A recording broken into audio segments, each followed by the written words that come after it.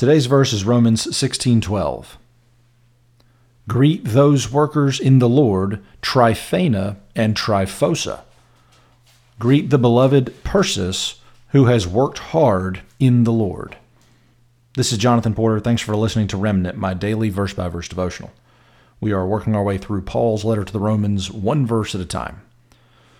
Okay, just to reset a little bit, I realized the other day, for people who maybe aren't listening every day, if they're just listening like one, I think you're very confused as to what's going on right now. So let me just sort of set the stage a little bit and to remind everyone. So this is the end of Paul's letter to the church in Rome. What Paul is doing is extending. He's sort of finished with the substance of the letter. He's told them everything he wants to tell them, and now he's just offering personal greetings. So he's trying to show the connectedness between his ministry and the church in Rome, so that they feel part of Paul's community. You know, Paul had established all these churches throughout the eastern part of the Mediterranean, and Paul's trying to say, look, we are partners in this ministry together. Even though I didn't start your church, I know a bunch of the people in the church, and I'm gonna prove to you that I know all these people, and so that you feel connected to what it is that I'm doing, because Paul is getting ready to come to Rome. His plan is to come to Rome and use the church in Rome as like a support system for launching into Spain. So he's going to use the church in Rome as a support system for further mission work in Spain. And so we've gone through a bunch of people who Paul is greeting, and today we're talking about three women. So greet those workers in the Lord, Tryphaena and Tryphosa, and then also greet the beloved Persis, who has worked hard in the Lord. We'll go in inverse order here. Persis is a name for a slave or a freed woman. Most likely, Persis it means that this was a Persian woman. So a lot of times, especially with slaves, their names were changed to indicate sometimes their country of origin, and that's what most likely happened here, because Persis means Persian woman. So again, this is someone who despite being a slave, despite being in a foreign land, has faith so great that word of Persis made his way to Paul. Perhaps Persis had traveled some and met Paul at some point, but this is someone who Paul knows of.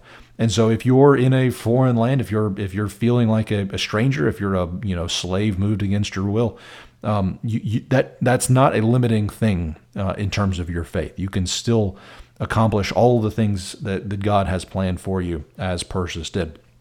All right, and now let's tackle Tryphaena and Tryphosa. These are, again, two women who were slaves or freed slaves. And what's interesting is these were most likely sisters, and they could have even been twins. So back then it was common. Some people, when they have twins, they'll name them something similar. That was a thing back in the ancient Roman days too. They would pick the same root and name twins, variants on that kept that root. So Tryphaena and Tryphosa. What's interesting is these names mean dainty and delicate. That's the translation of Tryphaena and Tryphosa, and they're described as women who work hard in the Lord. So dainty and delicate. Y'all may have heard this as well. When twins come, a lot of times the twins are a little on the small side, and that's why I think some theologians believe that Tryphaena and Tryphosa were twins. They came out. Maybe they were twins and they came out a little on the small side, and that's why the parents named these two twins Tryphaena and Tryphosa, dainty and delicate. We have nothing to sort of confirm that, but that's a guess that I think it's not an unreasonable guess to make. So for those of you who know me and my family, you probably have heard that Gray, my now 7-year-old, When he was born, he was born early. So my wife's water broke at 30 weeks. Went to the hospital. She was on bed rest for a while, and miraculously hung on until 34 weeks. And Gray was born at around 4 pounds. He spent a lot of time in the NICU after he was born. He was super tiny. Lungs weren't fully developed. They did the steroids before Ashlyn gave birth in order for his lungs to form, as good as possible. But he spent a lot of time in the NICU. It was scary in those early days, especially right when my wife's water broke and we didn't know, had he been born at 30 weeks, it would have been very different from 34 weeks. They're both early, but 30 weeks is super early. And so it was a very scary time. But what's amazing is to see that small, he was a small baby. He was a really small baby, a very fragile baby. And now he's 7, and just to see how he interacts with people is a true blessing. I mean, I know every parent is proud of their kids. I'm super proud of Gray Porter. He is he's got this faith to him that is just incredible. He's always willing to share about his faith, and talk to people. I mean, I think I was super shy at that age. He's like the least shy kid in the world, and always wants to. He's just so caring about people, and it's the fact that he came from this little 4-pound thing that was on, life support to survive in the early days, to now being this little guy who walks around the world with this cheer to him. It's such a pleasure, such a joy. And so Tryphaena and Tryphosa, they may have been small, they may have been dainty when they were babies. That may have been their literal identity, the way that they were named, dainty and delicate. But we know from Paul's letter that they grew up to be workers in the Lord, women who work hard in the Lord.